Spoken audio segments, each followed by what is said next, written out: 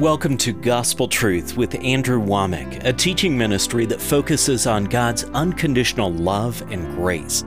Some of the things that he was explaining was just so simple, but it was truth that just hit right home. He's changed my life. He's changed my walk. I have a hunger for God now that I've never had before. And this is just the beginning. And now, here's Andrew. Welcome to our Wednesday's broadcast of the Gospel Truth.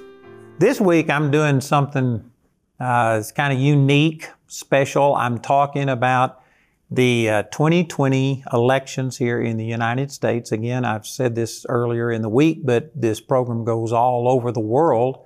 But you know, as goes the United States, in many ways, it affects the entire world. These truths are not limited to the U.S. They're true of the entire world. We are having the spirit of Antichrist just expose and come against us on all continents, in all countries, and the things I've been saying here apply all over the world. I've entitled this, Where Do We Go From Here? Lessons from the 2020 Elections. And the 2 points that I've been making primarily, the two big takeaways I take, and this isn't about personalities. At the time I'm making these programs, it's only 2 days after the election, and it hasn't even been decided yet who won the presidency of the United States. So this isn't about individuals.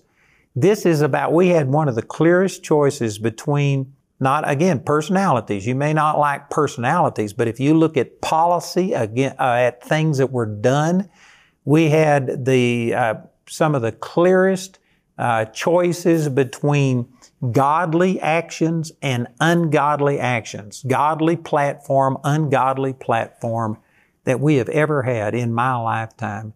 And sad to say, the majority of the American public voted completely against the Word of God.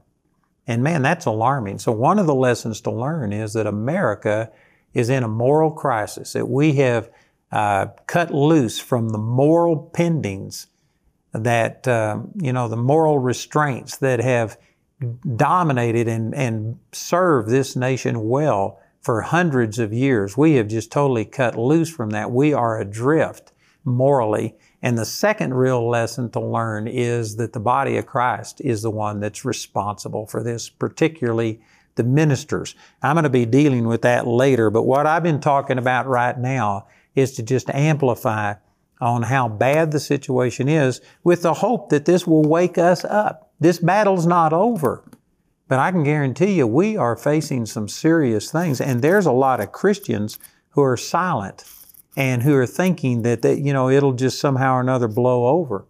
It's not. And I think that this last election, it was a referendum on the morality of America, and we came up wanting. I've already mentioned that this is talking about just evangelicals, not talking about the unbelievers, atheists, people who are anti-God or whatever, among people who call themselves Christians, and not just Christians. There's something like over 60% of Americans would identify themselves as Christians, but Barna went through a number of different things and asked, and he has a limited number, I think it's closer to 38%, that actually meet some biblical criteria for being Christians.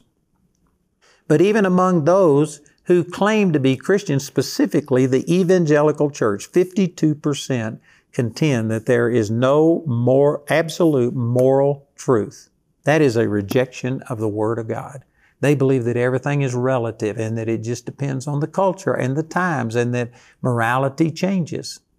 That's reflected in the way that there's many Christians that, don't even get married. They just shack up with each other and they think that that's okay today. I'm going to get to that later in another deal. We talked about 75% of evangelicals, not just unbelievers, but evangelicals believe that people are basically good.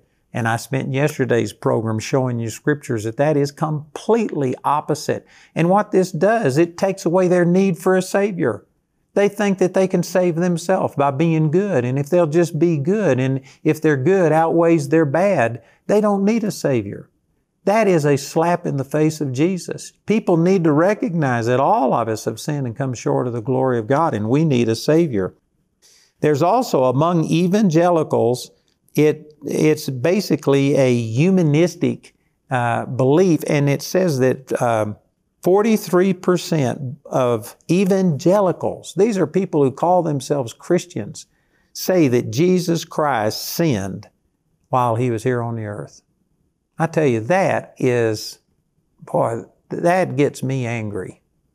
Jesus was sinless. There are so many scriptures that talk about that He was without sin.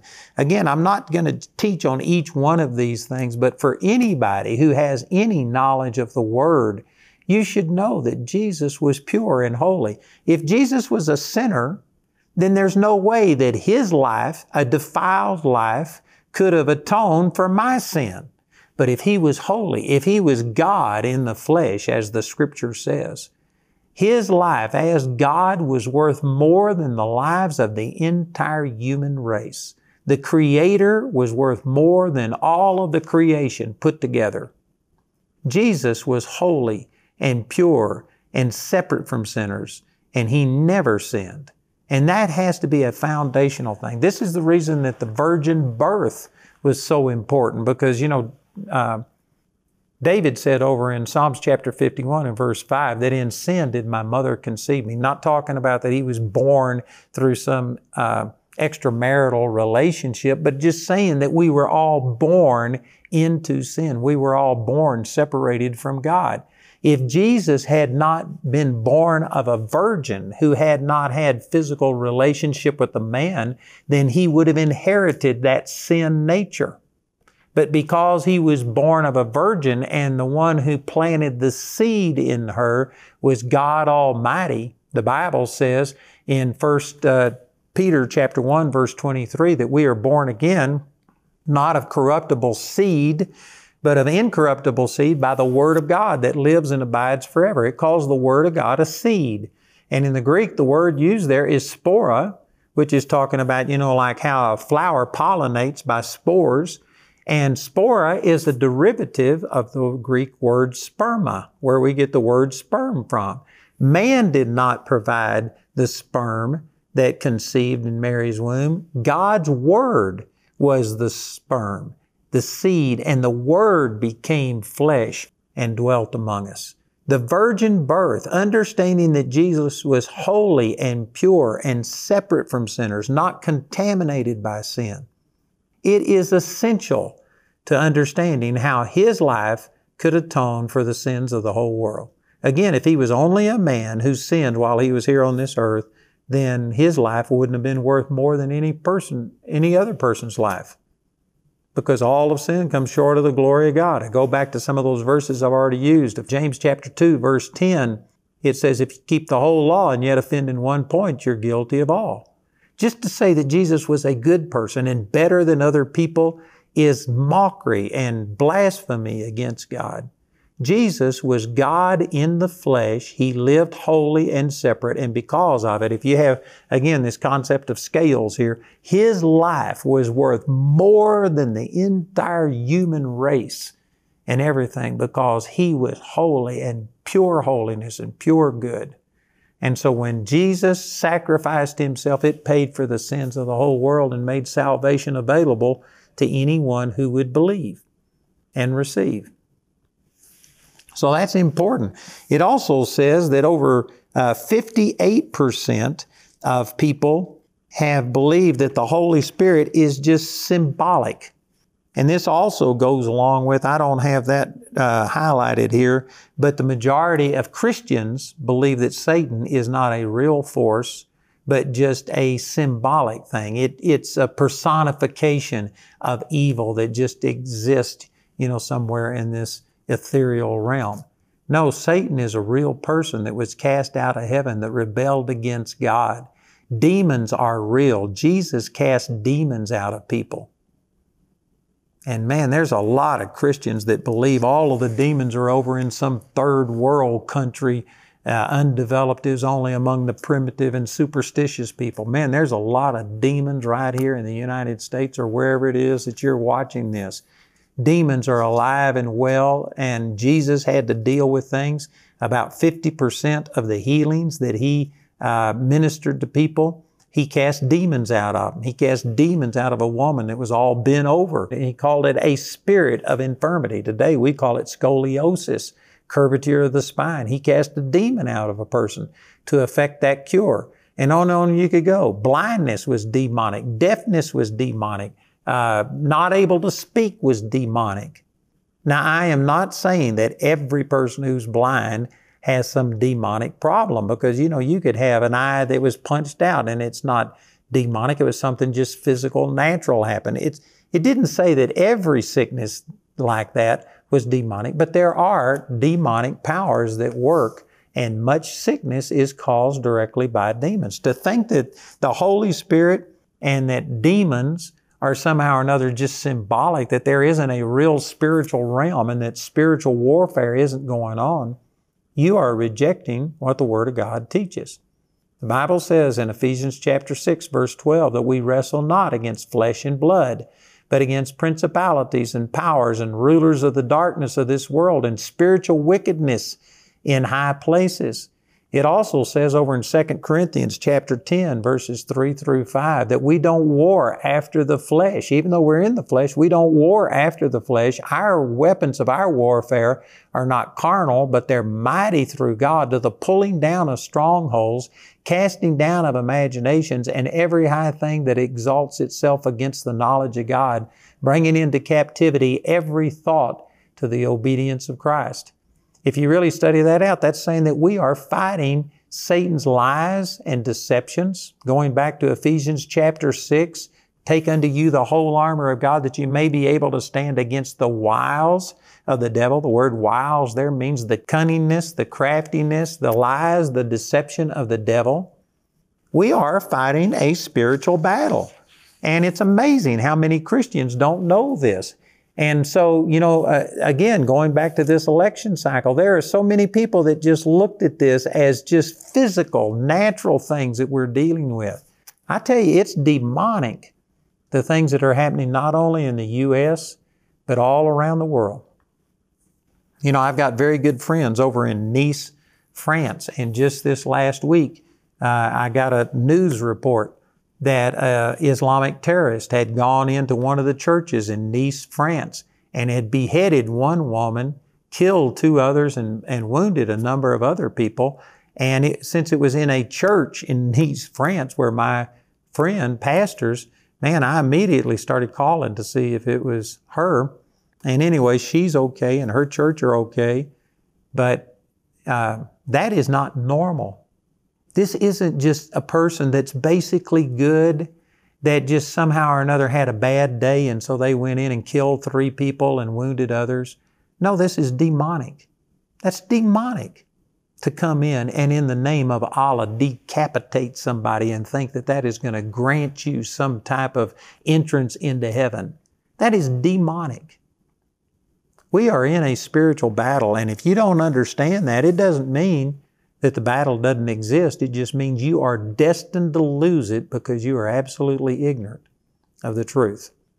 It says that 40%, and this is evangelical Christians, not talking about the atheists, the unbelievers, 40% of evangelical Christians believe that sexual relations between unmarried couples is okay and that they can get by with that. 40% also believe that lying is not viewed as sinful behavior anymore. Man, I could go to a lot of scriptures. All liars will have their part in a lake of fire that burns forever and ever. One of the 10 commandments is, thou shalt not bear false witness. And false witness is even stricter than just lying. Did you know you can bear false witness and not lie? You could only give half of a truth. You could only give a portion of the statistics, and you could leave a false impression, a false witness with somebody, and yet not have told an untruth as such. Boy, this is done constantly. This is what people just do constantly to manipulate things. Man, I could give you some specific examples, but hopefully you understand that lying is wrong, and just having sex between unmarried people is wrong. And yet there are 40% of evangelical Christians who now accept that. as normal practice. I will say this, that I'll extend mercy and forgiveness towards a person if they've just had sexual impurity and relationships outside of marriage. I'm not going to tell you that God hates you, God loves you. There is forgiveness available, but it's still sin. It's wrong. And I've had even Christians challenge me on this and say, you're talking about just getting a piece of paper. That's all it is. It's just a piece of paper, and people acknowledge that you are making a commitment to each other, and all it is a piece of paper. We are committed to each other without a piece of paper. And they think that that's just totally okay. You know, let me just real quickly, I'm not going to spend the whole time teaching on this, but let me just turn over here to John chapter 4 and show you that Jesus was dealing with the woman at the well, and He had words of knowledge about her that nobody else could know. One of them was that He told this woman, He says, go call your husband and come hither. This is John 4:16. And look at what the woman said. The woman answered and said, I have no husband. Jesus said unto her, thou hast well said, I have no husband, for thou hast had 5 husbands, and he whom thou now hast is not thy husband. In that saidest thou truly. In other words, you know that she was shacking up with this man. She said she was with the man, but he wasn't her husband. They were having sexual relations, and Jesus said, you've had 5 husbands, but you don't have a husband now. You have said the truth. He says that is not marriage. He recognized the civil union.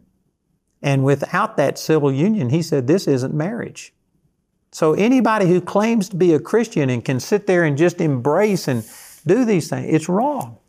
Again, I'm not against any individual person, but I was over in England just the month after that Meghan Markle married Prince. Please give me forgiveness and mercy if I get some of these names wrong. I'm not against any individual.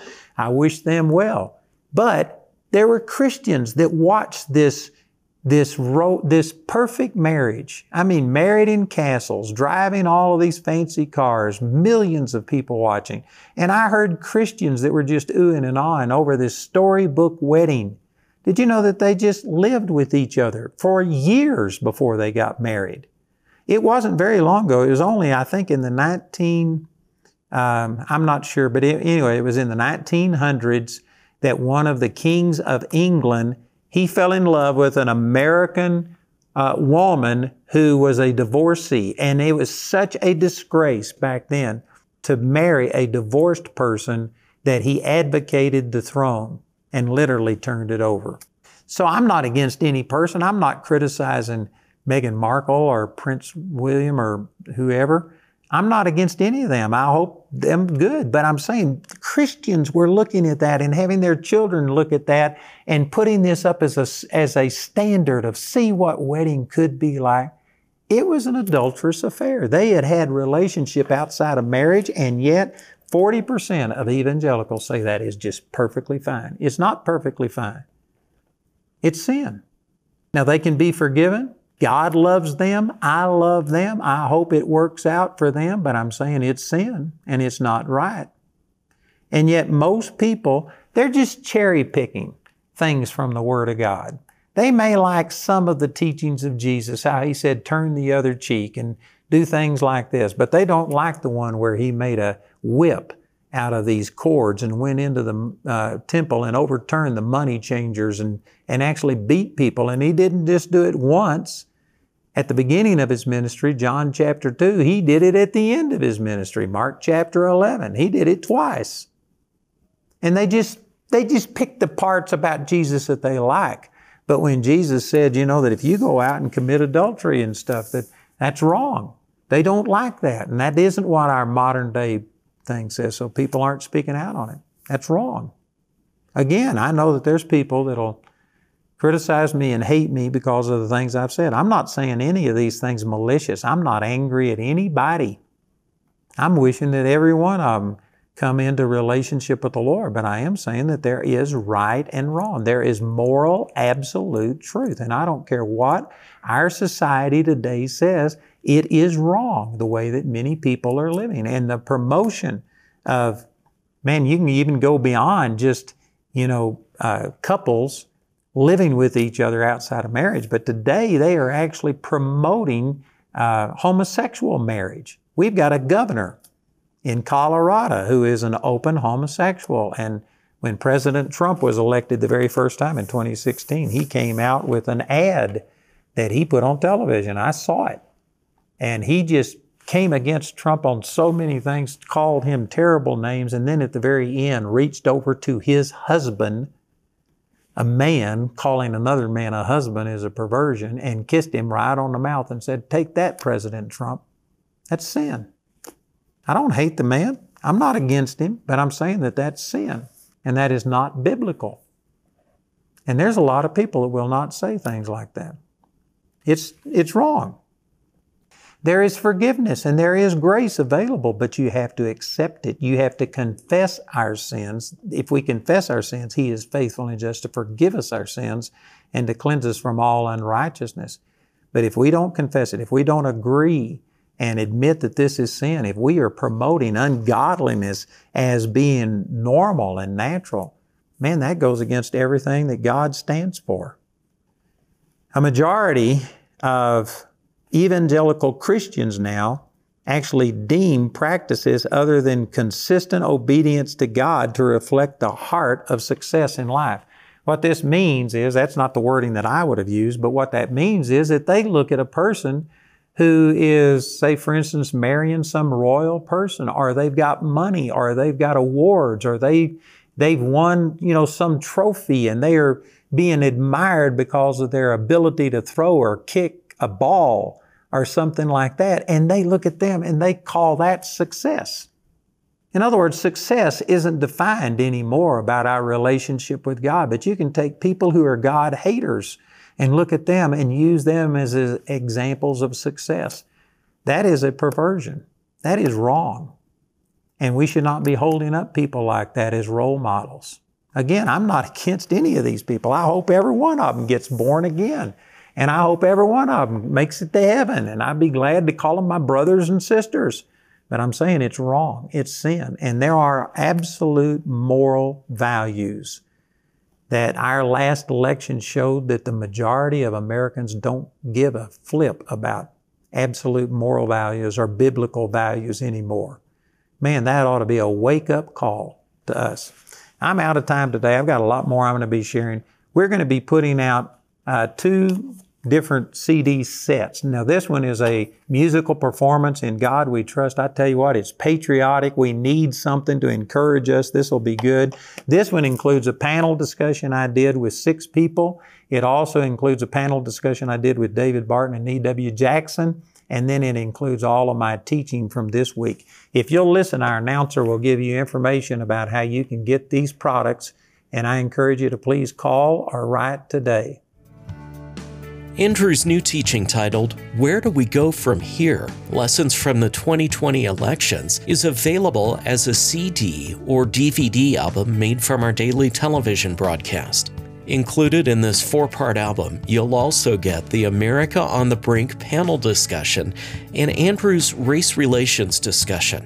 The America on the Brink panel discussion includes Andrew Womack, Tony Perkins, E.W. Jackson, General Jerry Boykin, Bill Federer, and Janet Boynes. The race relations panel discussion includes Andrew Womack, E.W. Jackson, and David Barton. Both panels share a biblical perspective on important political matters in our culture today, such as racism, riots, Black Lives Matter, homosexuality, abortion, and more. On today's program, Andrew also mentioned the theatrical DVD titled, In God We Trust. This patriotic DVD features reenactments of significant American historical events, along with inspiring musical numbers. Go to awmi.net to see all the ways you can get these products. We want to say a special thank you to the grace partners of Andrew Womack Ministries. Your gifts make it possible to put free ministry materials into the hands of many people in need. If you're not already a grace partner, we ask you to pray about becoming one today.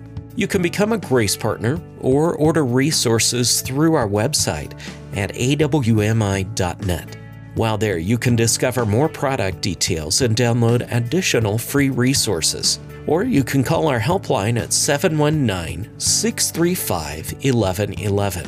Our helpline is open 24 hours a day, Monday through Friday, and from 7:30 a.m. to 6 p.m. Saturday and Sunday.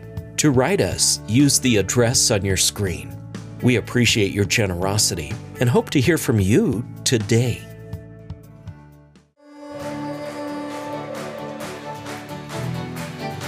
Before you were even formed in your mother's womb, God already had determined a purpose for your life, a God-given purpose. God has a purpose to train you in what you're called to do, and I tell you, Charis Bible College is the place for that.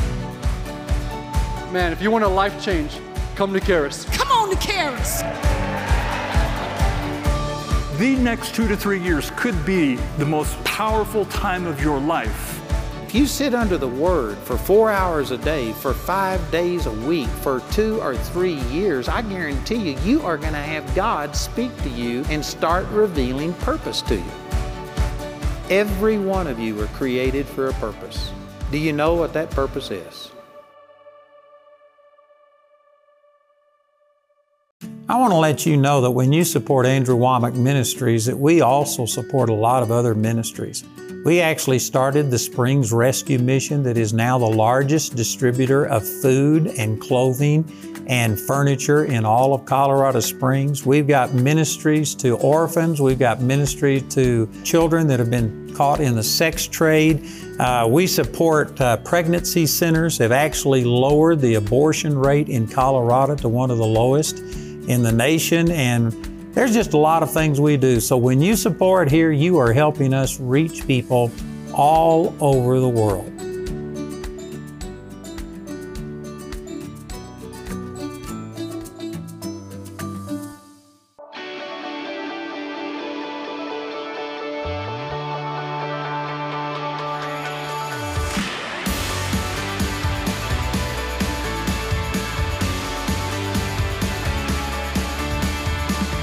I tell you, I'm excited. God is going to do something special during these meetings. I felt that he was just speaking truth. The perspective is so different, it's so new, and the understanding runs so deep.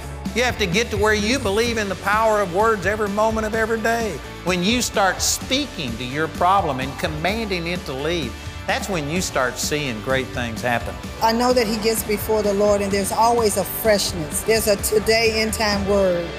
Andrew's teaching and the love that he has for God's Word and truth. It is the gospel truth.